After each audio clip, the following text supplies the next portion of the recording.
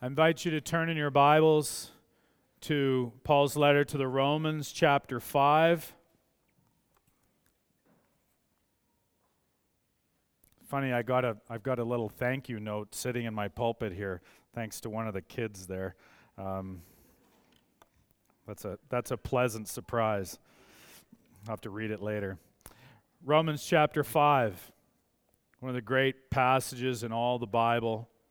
Romans chapter 5, we're going to read verses 1 through 11. It is the very word of God, something not to be considered lightly, that we have access to God's own word. Let us hear it now, even as we hear from God. Romans chapter 5, beginning in verse 1. Therefore, since we have been justified by faith, we have peace with God through our Lord Jesus Christ. Through him, we have also obtained access by faith into this grace in which we stand. And we rejoice in the hope of the glory of God.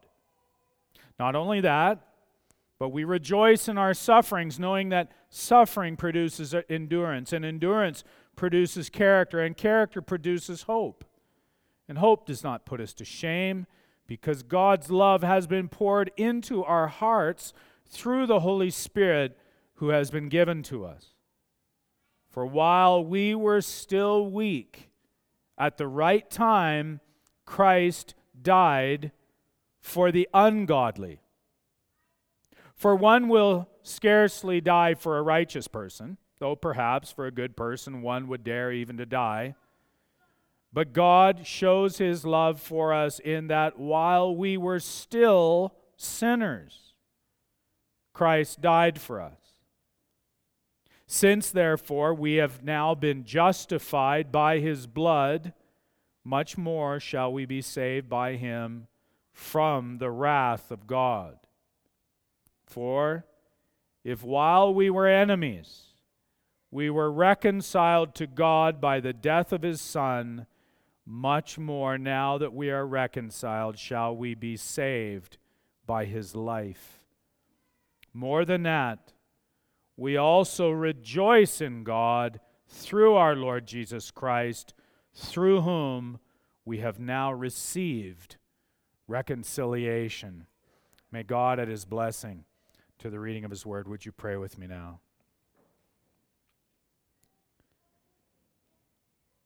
Almighty God, we praise you this morning, and we recognize that we can sing of a wonderful cross, and only you could create such a miracle, to take that Roman torture stick and turn it into something that is a symbol of all of our hopes, the symbol of our whole salvation, the symbol of such joy and gladness. You did that, Lord.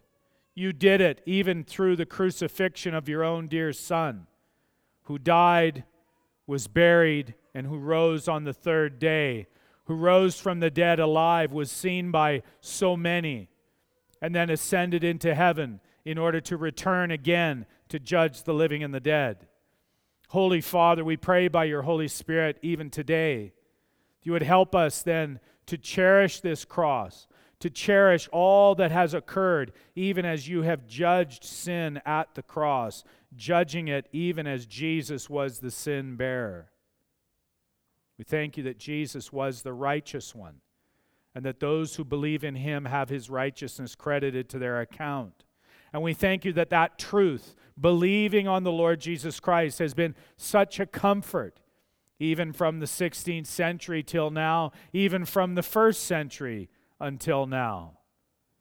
I pray, Lord, that you would do a deep work in us, and that we would cherish the distinctives of the gospel. We pray that you would use us in the lives of those whom we care about, even lost loved ones, family members, co-workers, neighbors, folks near and far. We pray that the gospel would go forward, for it is the only hope in this world. We ask your forgiveness for the ways that we have trusted in princes, but we do pray for them. We pray for leaders over us. We pray for our Mayor, Jody Gondek, and our Premier, Danielle Smith, and our Prime Minister, Justin Trudeau. We pray that they would act righteously and not wickedly. We pray that they would repent of their sins and that they themselves, individually, personally, would be delivered from the wrath to come. But in the meantime, Lord, we do pray that they would be thwarted in any attempts to act in wicked ways, and that even in ways that they don't really understand, that they would do things that would be in keeping with your law and your righteousness. Lord, we do pray that you would grant us comfort in this church. There are many, many people who are hurting here. People that grieve over their families, that grieve over their children, their young children, their adult children, grieve over marriages, grieve over difficulty in those marriages, grieve over loss of work or not enough work, grieve over the lost dreams and prospects that they hope to have that have not come true. Single folks who are grieving the fact that they are unmarried, married folks that are grieving over the fact that their marriages are not what they had hoped. Lord, we pray that in the midst of that grief that they would actually turn and see your great grace and love, and that they would rejoice in you and be content. They would have that rare jewel, and that they would trust you for the future.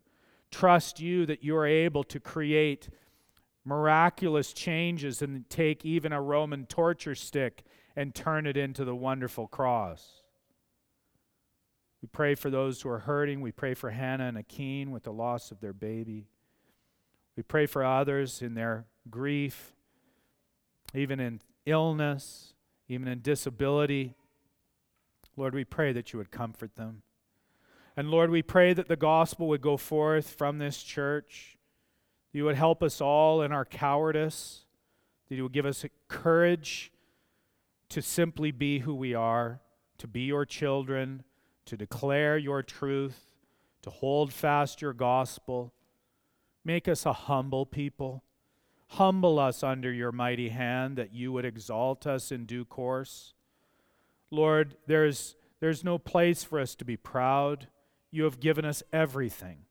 Help us then to cherish you, to worship you, and even to receive the gift of your word, even from your very own Spirit. Do this now. Make us a grateful, humble, and worshiping people through your word. For we pray this in Jesus' name. Amen. You may be seated.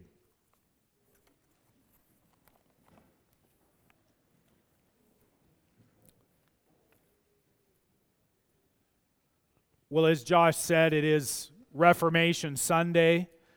It's in keeping with October 31st, 1517, when Martin Luther nailed the 95 Theses on the Wittenberg church door. And so that generally understood as the beginning of the Protestant Reformation. It's interesting that there is the thought that actually maybe Martin Luther wasn't actually really born again in 1517, but actually a couple years later. That's a debate. The one thing is, when you think about this history, and I would urge you, each of you, to be familiar with this history.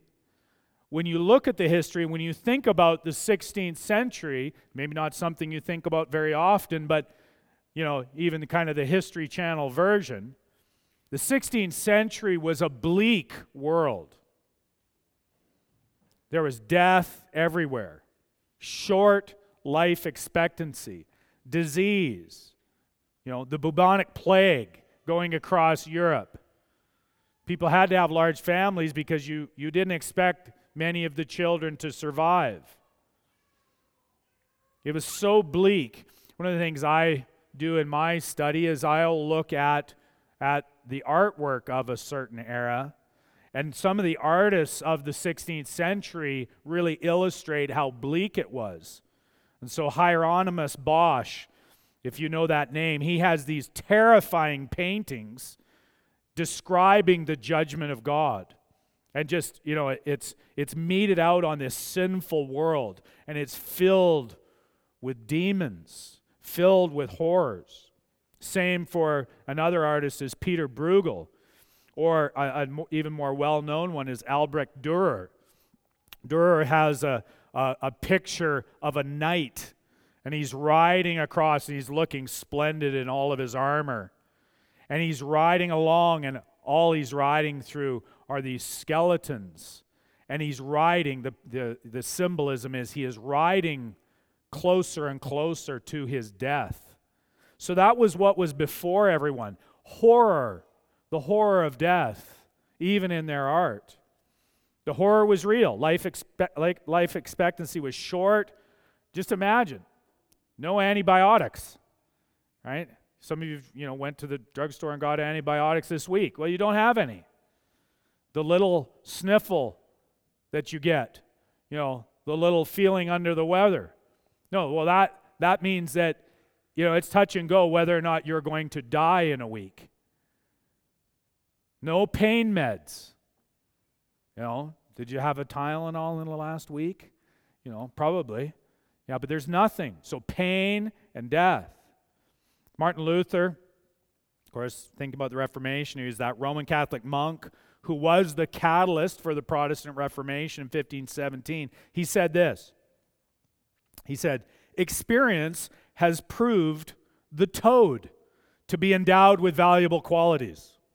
If you run a stick through 3 toads, and after having dried them in the sun, apply them to any persistent, pestilent tumor, they draw out all the poison and the malady will disappear." Is that how you fix things? You get out, catch a couple toads, put them on a stick, dry them in the sun. Of course, I'm told that Hollywood celebrities now they smoke toad venom as a hallucinogenic. So I don't know. Maybe we're in the dark ages. It's pretty strange. But people lived in terror of God. And of course, back in the Garden of Eden, you know this, that even when Adam sinned, he and his wife Eve, they hid themselves. Why? Why did they hide themselves after they sinned? Well, it's because, as Adam said, I was afraid because I was naked, and I hid myself. So this fear that is more of a terror of God is something that's a real thing. Sinners have been afraid of God ever since. And there's a sense in which it is rightly so.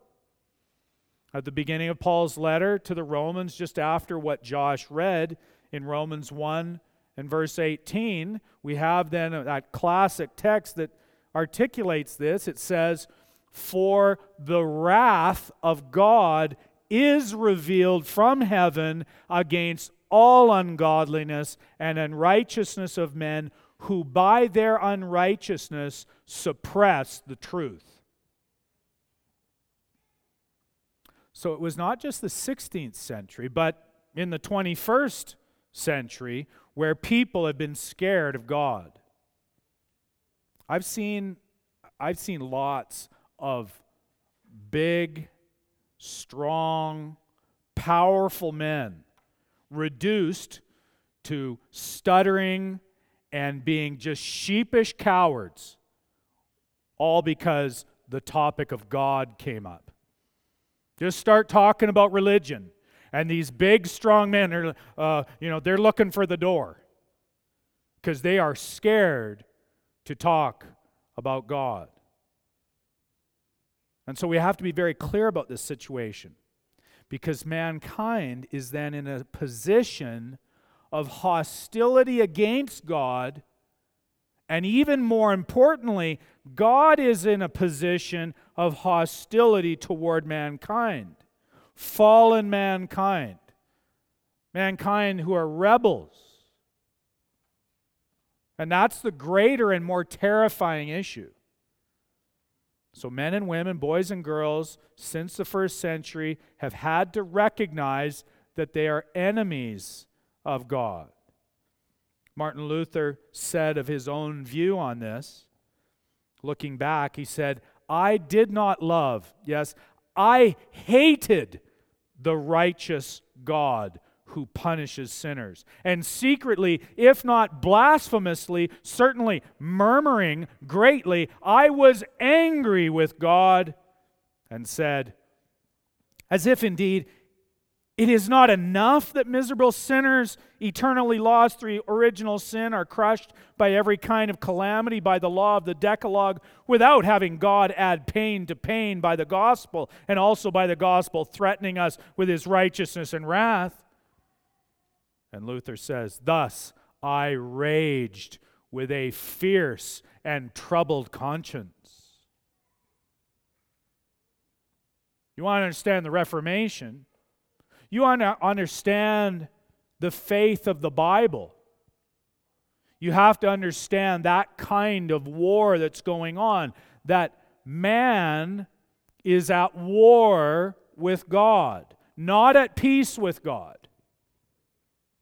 And that's the question to begin with as you're sitting there, is to honestly ask yourself, are you at peace with God? Or are you still at war with him?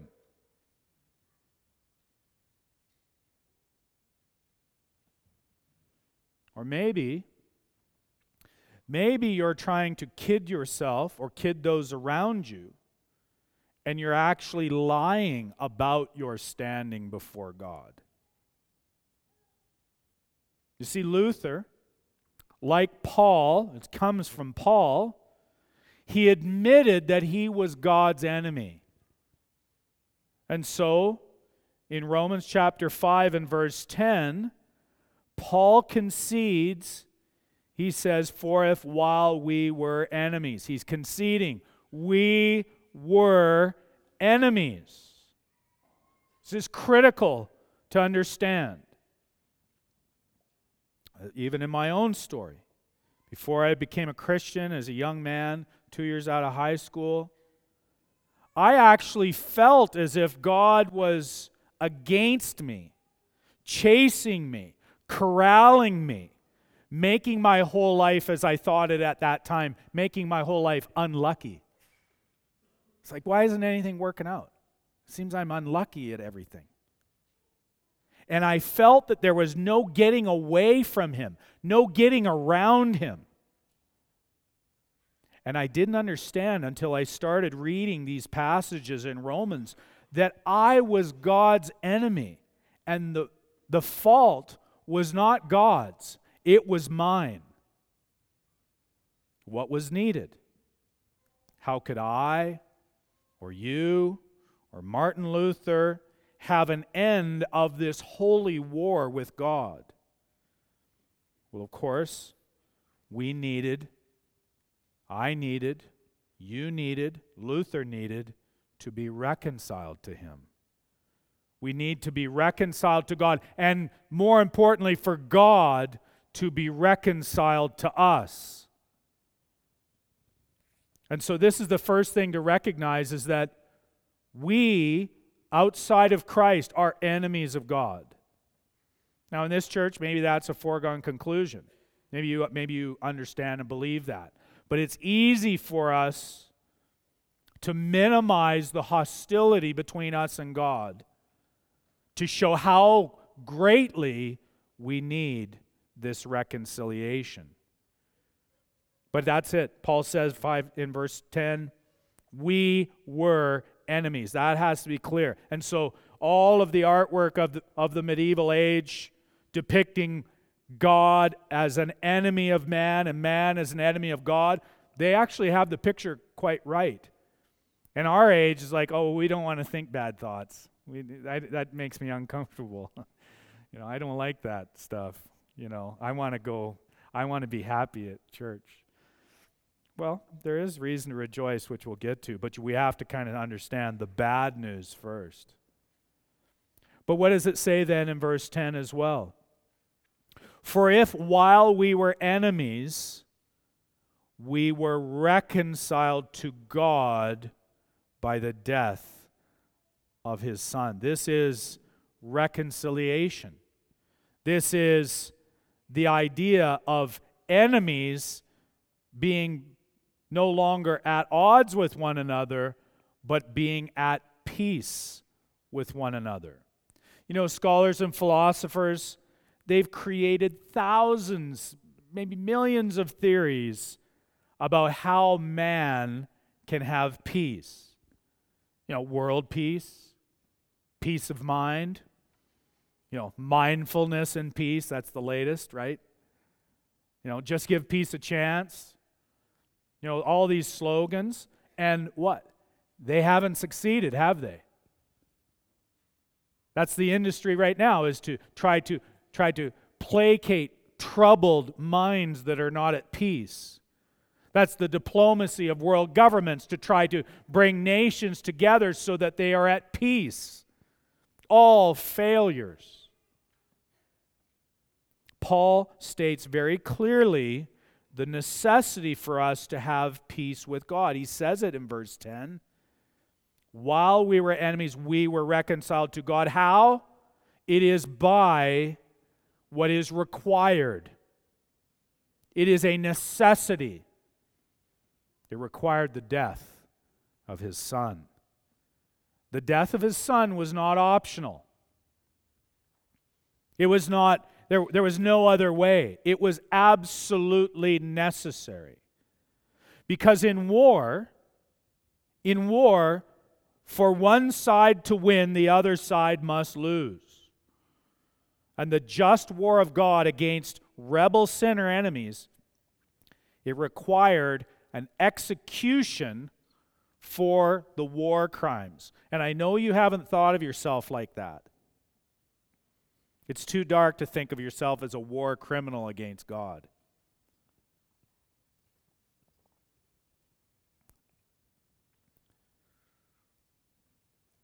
Think of those Nazi hunters after World War II. They scoured the world to find men who had committed war crimes but who were in hiding. And these guys, they would hide as school teachers or car mechanics or property developers. In other words, they were just folks like you and me, right? They had regular jobs, lived regular lives, but they were war criminals.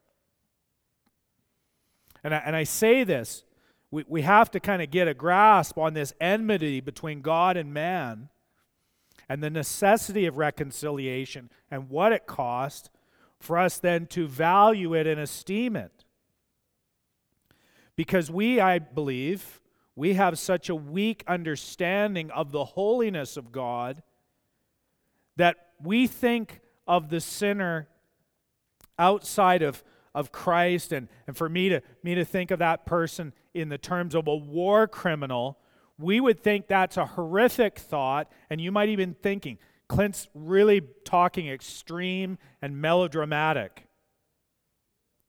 But you got to see, this is the level of enmity which God has toward his enemies. The theme of the series is the holy war, and this is the case. We have to see that enmity. Sinners have committed not merely crimes against humanity, but something deeper. You sinner, me sinner. Not crimes against humanity, but crimes against divinity. And so how can you get your record expunged? How can you get those crimes dealt with? Well, the only way for enemies to be reconciled in this way that have committed these war crimes is by death. But it's not your death.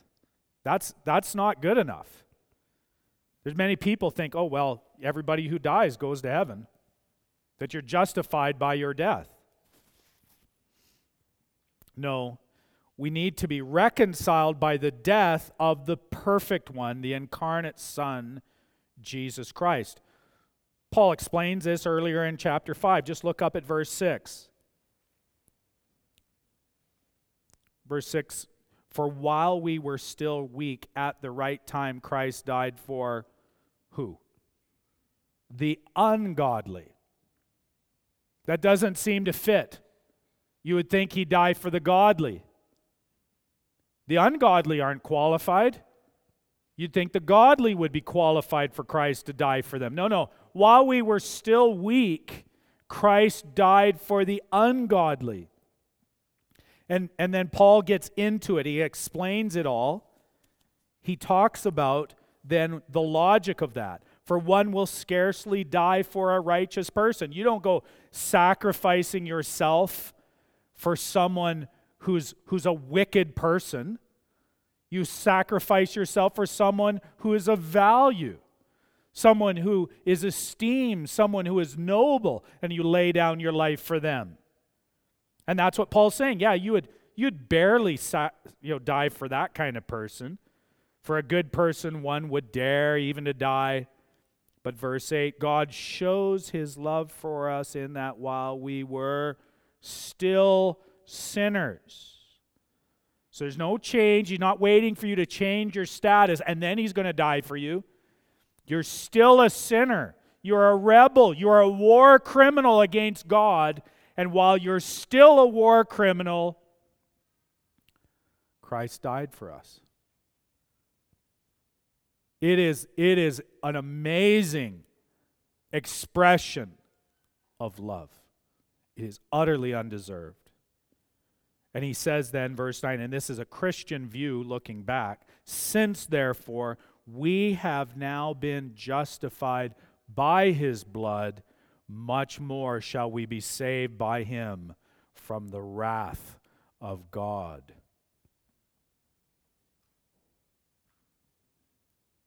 See, God's war is about justice.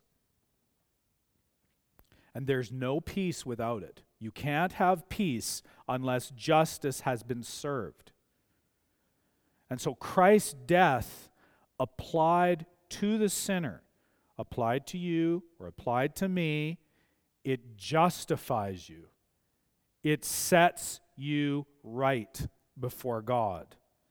It declares a person to be innocent before God. That's what it means to be justified. It's not just that, oh yes, my sins are forgiven. It is then to be declared righteous, which is another way of saying you're declared innocent. And all of a sudden, you should be having then a bit of a mental calculation of how can a war criminal be declared innocent? That does not compute. But then you start seeing the uniqueness of the gospel, the uniqueness of what Christ has accomplished.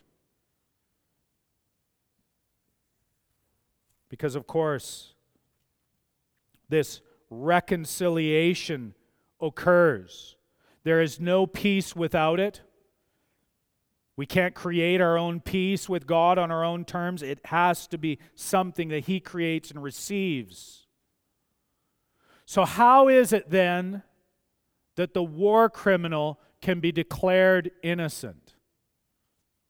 Well, in my Sunday school class, we were just talking again about our gospel partnership class and talking about baptism, and I basically went through this little paradigm that was taught to me by David Linden. Some of you guys know, who's a Presbyterian missionary who used to live in Calgary. And the first thing you got to see is that this is not sociological and is not anthropological. It is utterly theological. It is about you and God. It's toward God. So how can we be reconciled to God? What are the requirements? Well, it requires the necessity of the death of His own Son. But all of us have a problem, a twofold problem. You've heard me say this before. We have something that we've got to get rid of somehow, but we lack something we need.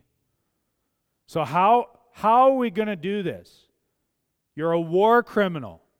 You have all of these war crimes that somehow you've got to get rid of them.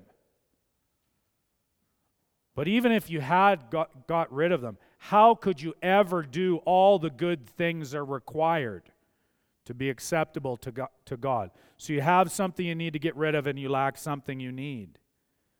Well, the answer, of course, is the take and the give.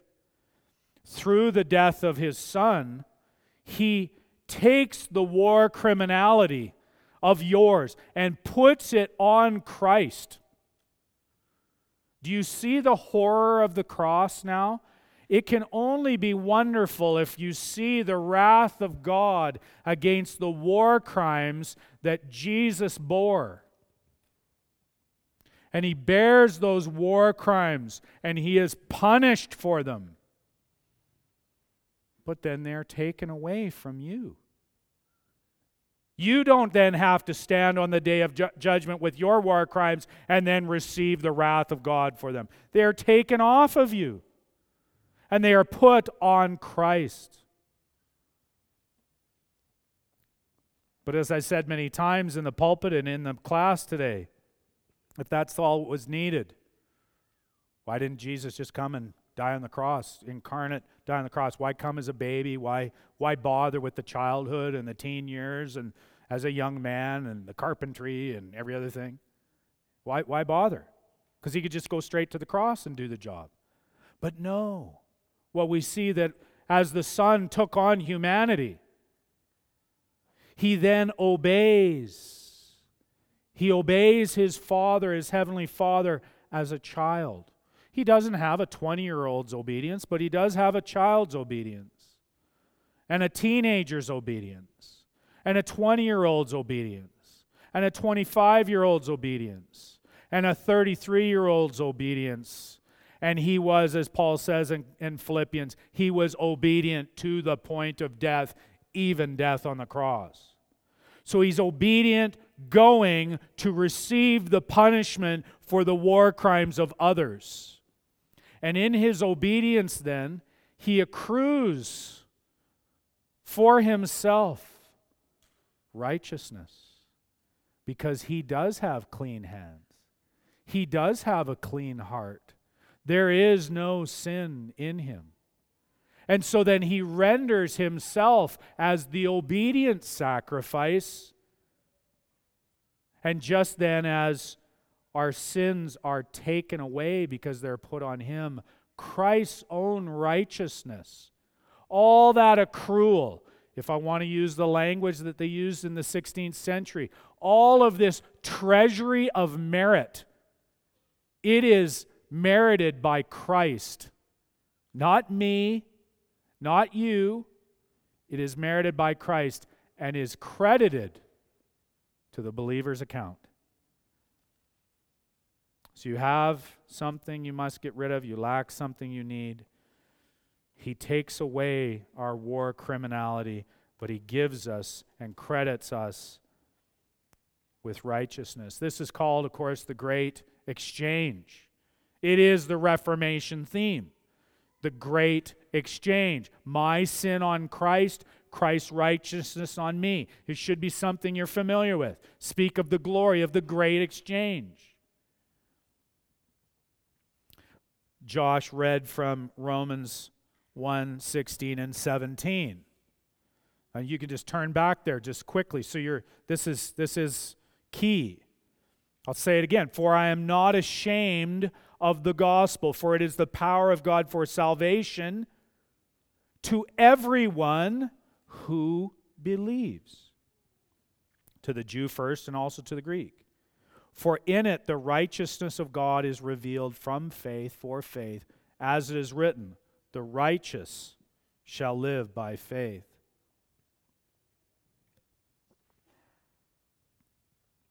To be declared righteous by God only comes by faith in Christ. Luther was looking at this passage, and he, as I said before in the earlier quote, he thought the righteousness of God could only be understood in this terrifying way. If God is righteous, that means he's so pure, and then he's going to smack me down because I'm impure, I'm unrighteous. And so Paul's looking at this passage, he's trying to figure it out, and he said, I beat importunately upon Paul, he said. He's just pounding the Bible, trying to figure it out. until he discovered that in the gospel, by faith alone, we receive Christ's own righteousness, and God takes away our sin penalty. There was no need, as the hucksters were doing from the Roman Catholic Church in the 16th century, there was no need to put money into a box in order then to somehow get a righteousness certificate for yourself or for someone else in order to get them out of purgatory. You don't need these schemes. I shared the story in my earlier class when I was in China, Western China, visiting the Tibetan monastery and seeing the bills, the money being put into the dish in front of the large Buddha in order to somehow, you're paying to get a blessing. You're paying to help you. You do this act of righteousness and you get the blessing. All of these religions based on this, none of them deal with the problems of taking away my sin and giving me what I lack, which is righteousness. We're still faced with the issue of death. Why death? Why did there need to be a death? Because, as I said, there had to be an execution of the enemy. Capital punishment for war crimes against God. The wages of sin is death. But consider that Jesus is the substitute for enemies. The enemy is reconciled to God, and God is reconciled in his justice against his enemy. Turn to Romans 3. If you're familiar with the book of Romans, these are familiar passages, but if you're not, these then are going to be revolutionary. Romans chapter 3, I'll begin in verse 23. Speaking of our war criminality. For all have sinned and fall short of the glory of God and are justified, by contrast, by his grace as a gift through the redemption that is in Christ Jesus, whom God put forward as a propitiation by his blood. In other words, this wrath-receiving and wrath-exhausting sacrifice. God put him forward that way, to be received by faith. You trust in him, you believe in him. Then this latter half of verse 25, this was to show God's righteousness. In other words, how just is God? Is he just, or is he a bad judge? Is he a good one? Is he a righteous and just judge? Well, this is going to show it. Because in his divine forbearance he had passed over former sins. Verse 26, most critical.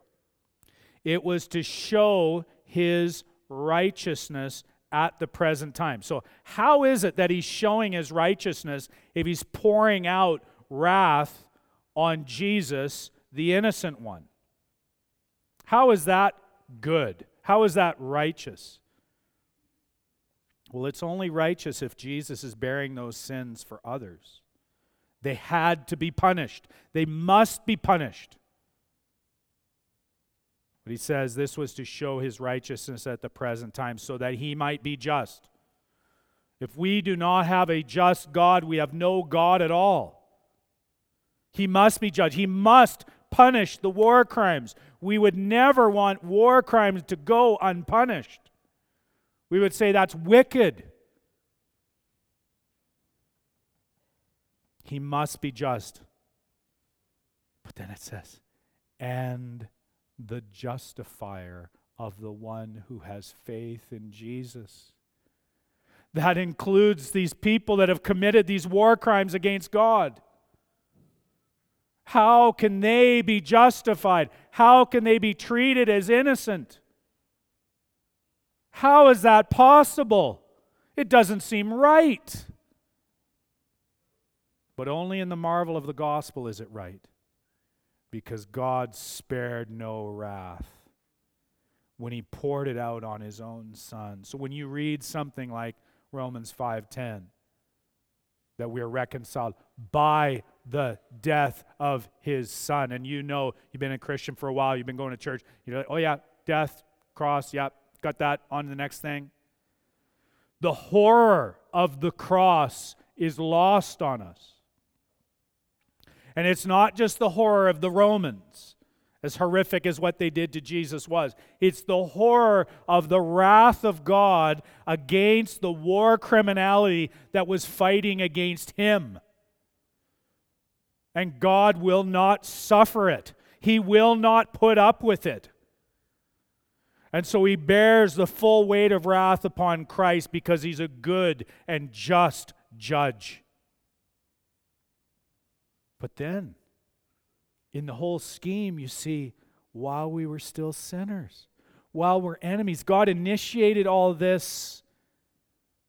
And he's able then to declare as innocent, to declare righteous, to justify sinners simply because they hide themselves in Christ. They're hidden in Christ. They're like, oh, Jesus paid it all to him I owe. Sin has left a crimson stain. He washed it white as snow.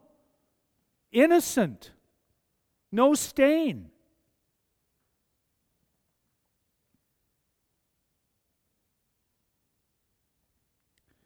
Now, up to this point, if you're a Christian believer, you've been at this church for a while, you're tempted to think, yeah, okay, I know this. This is one of those. This is for those other people, right? This is for those people that are new or not Christians or whatever. I know this. I believe this. This isn't anything new. And yeah, you're correct in that. But I believe in this church, and in the churches in this city, and the churches in this country, I believe there is a great deficiency in our understanding of this reconciliation. And I see this deficiency playing out in two ways in churches among Christians. The first is that many Christians live their Christian life and they live acting as if things are stacked against them. You know, and you might not come right out and say it, but deep in your heart, you feel that somehow God is against you. Now, you might think, oh, well, but I deserve it because I don't deserve anything. But you think that God is against you as a Christian believer. That's the first deficiency. The second deficiency is that you lack the joy of a reconciled enemy.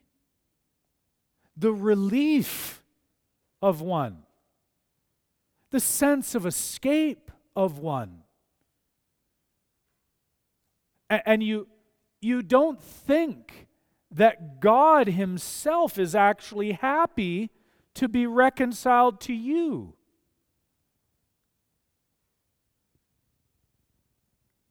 And so thinking that God is against you on the one hand, or on the other, disbelieving that God is actually happy to welcome you as a friend, to welcome you as his own kin. That marks most of us here. Most of the time. And so this is why getting back to these basics, it's very important to ask the question then again, is God your enemy? Is he your enemy? Or do you have peace with God? Is there a declared, objective, true peace between you and God? Is God your enemy? Or the other question is, do you think that God is grumpy with you? Right? This week? Is that how you live? Oh, things aren't going good, so God must be grumpy with me. and we start having wrong views of God, and we actually start getting wrong views of the gospel, and we don't actually think that there has been a reconciliation, and we descend into some kind of religion like all the religions of the world. Well, I guess I've got to do righteous things in order to get the blessings. I got to put the money in the plate in order to get the blessings back. I got to go to the temple. The more I go to the temple, the more blessings I'll get. Oh, I guess I didn't go to the temple enough. I didn't get enough blessing. Paul says in Romans 5:11, more than that, we also rejoice in God through our Lord Jesus Christ, through whom we have now received reconciliation. We have not affected the reconciliation. We have not defeated God and so made peace. We have not somehow overcome the enmity of our war criminality and so made peace with God. No. He is the one who has effected the reconciliation, and it is ours to receive. Yesterday at the men's breakfast, I spoke on the topic of pride. And I mentioned just different kind of species of pride, or the way that pride manifests itself. And one of the things that I said, and it applied really to me, because I think I've struggled with this a lot, is that we can be too proud to receive. Too proud to receive help, too proud to receive grace, too proud to take anything from anyone. And I kind of got into it, and I discussed just how we can be too proud to receive, because if we receive something from someone else, it implies that we are insufficient, or that we're weak, or that we're needy, and we don't like that. So you're trying to be nice to me and give me something. And I'm like, oh, it's okay, I don't need that. But really, it's because I'm insecure, because I don't want to act like I'm needy. Instead of just taking it, recognizing, yeah, I am needy. Thanks for being so generous to me. And it's the same with reconciliation. It's the same with the gospel. It's the same with all that God has done in Christ. We can be too proud to simply receive it, to receive the reconciliation. I'm not God's enemy, and He is not mine anymore. Why am I acting like it? Oh, well, I'm not really wanting to receive the full reconciliation, because then that would put me in a weak position.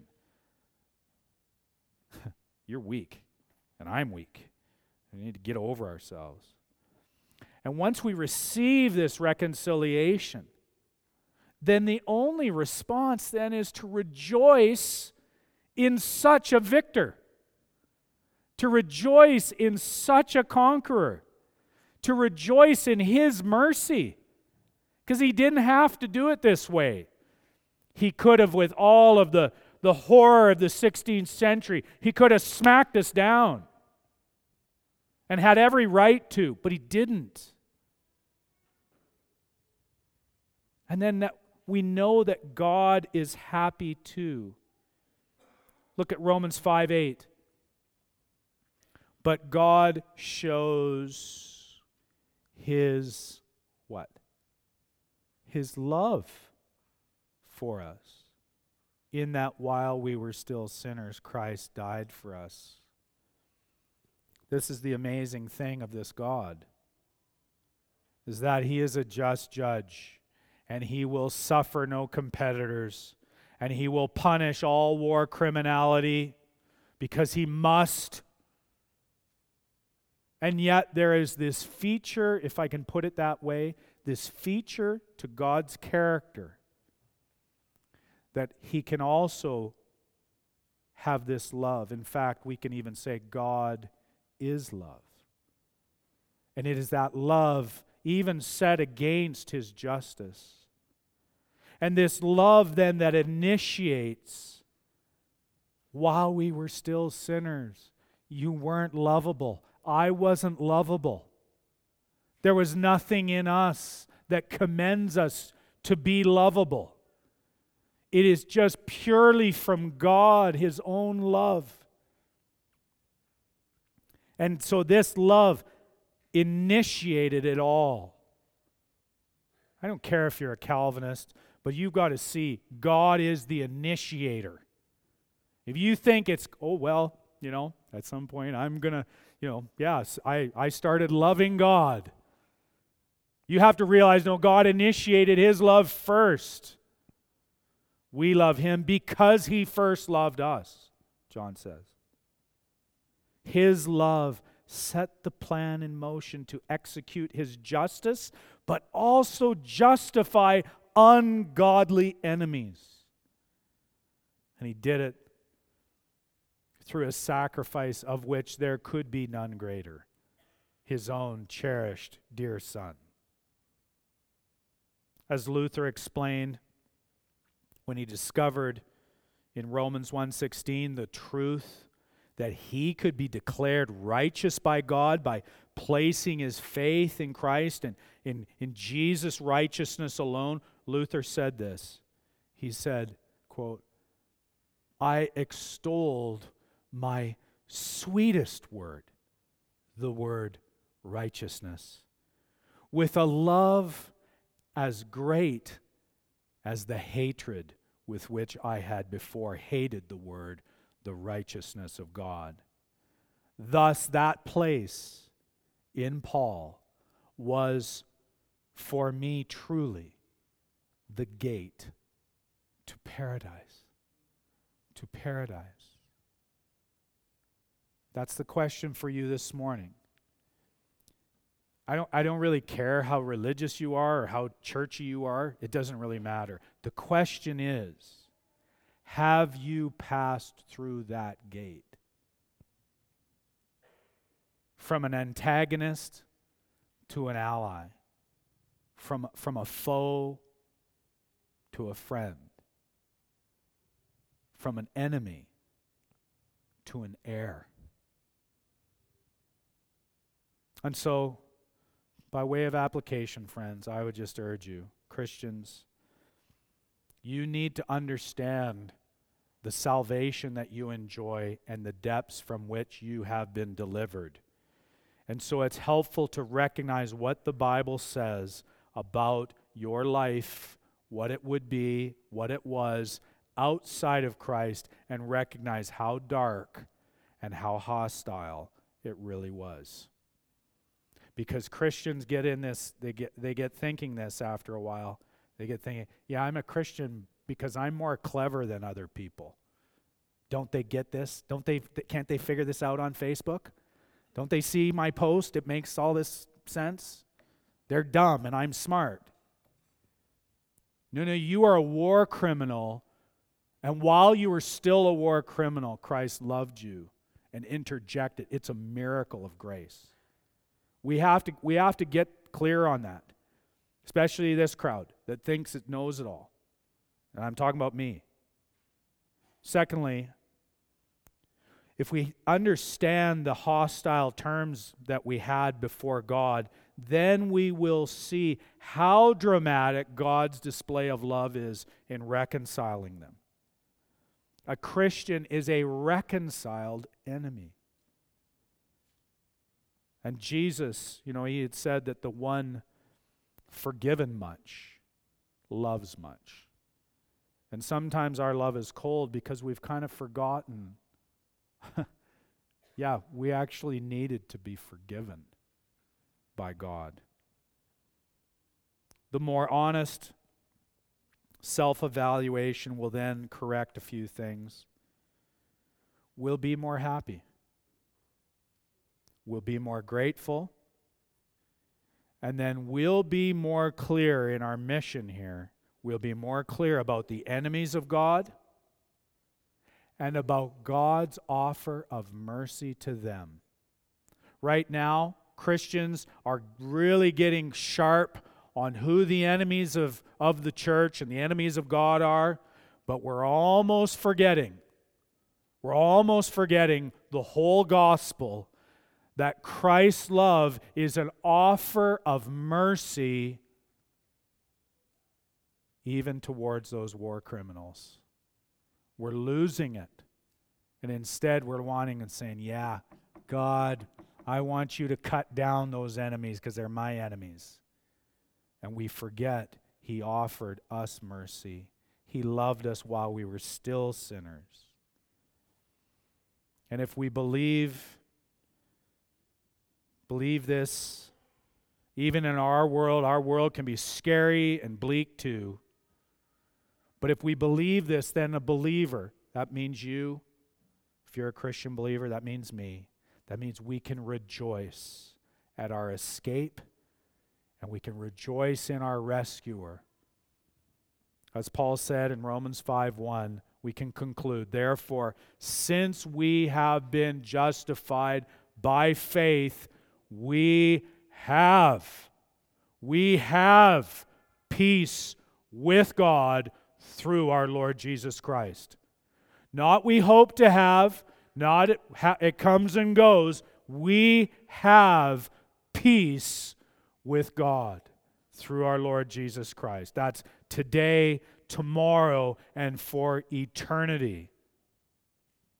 That is the wonder of Reformation truth that is simply the truth of the gospel. And that is for you, that is for me, that is for all of us today. Let's pray together. Almighty God, we thank you for your great mercy as you have reminded us that we love you because you first loved us and you loved us while we were still sinners. Oh Lord, we thank you for the gospel of Jesus Christ.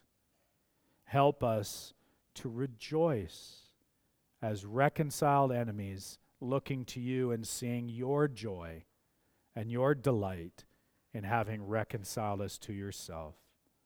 Do this in our midst, we pray in Jesus' name. Amen. Just a couple of reminders.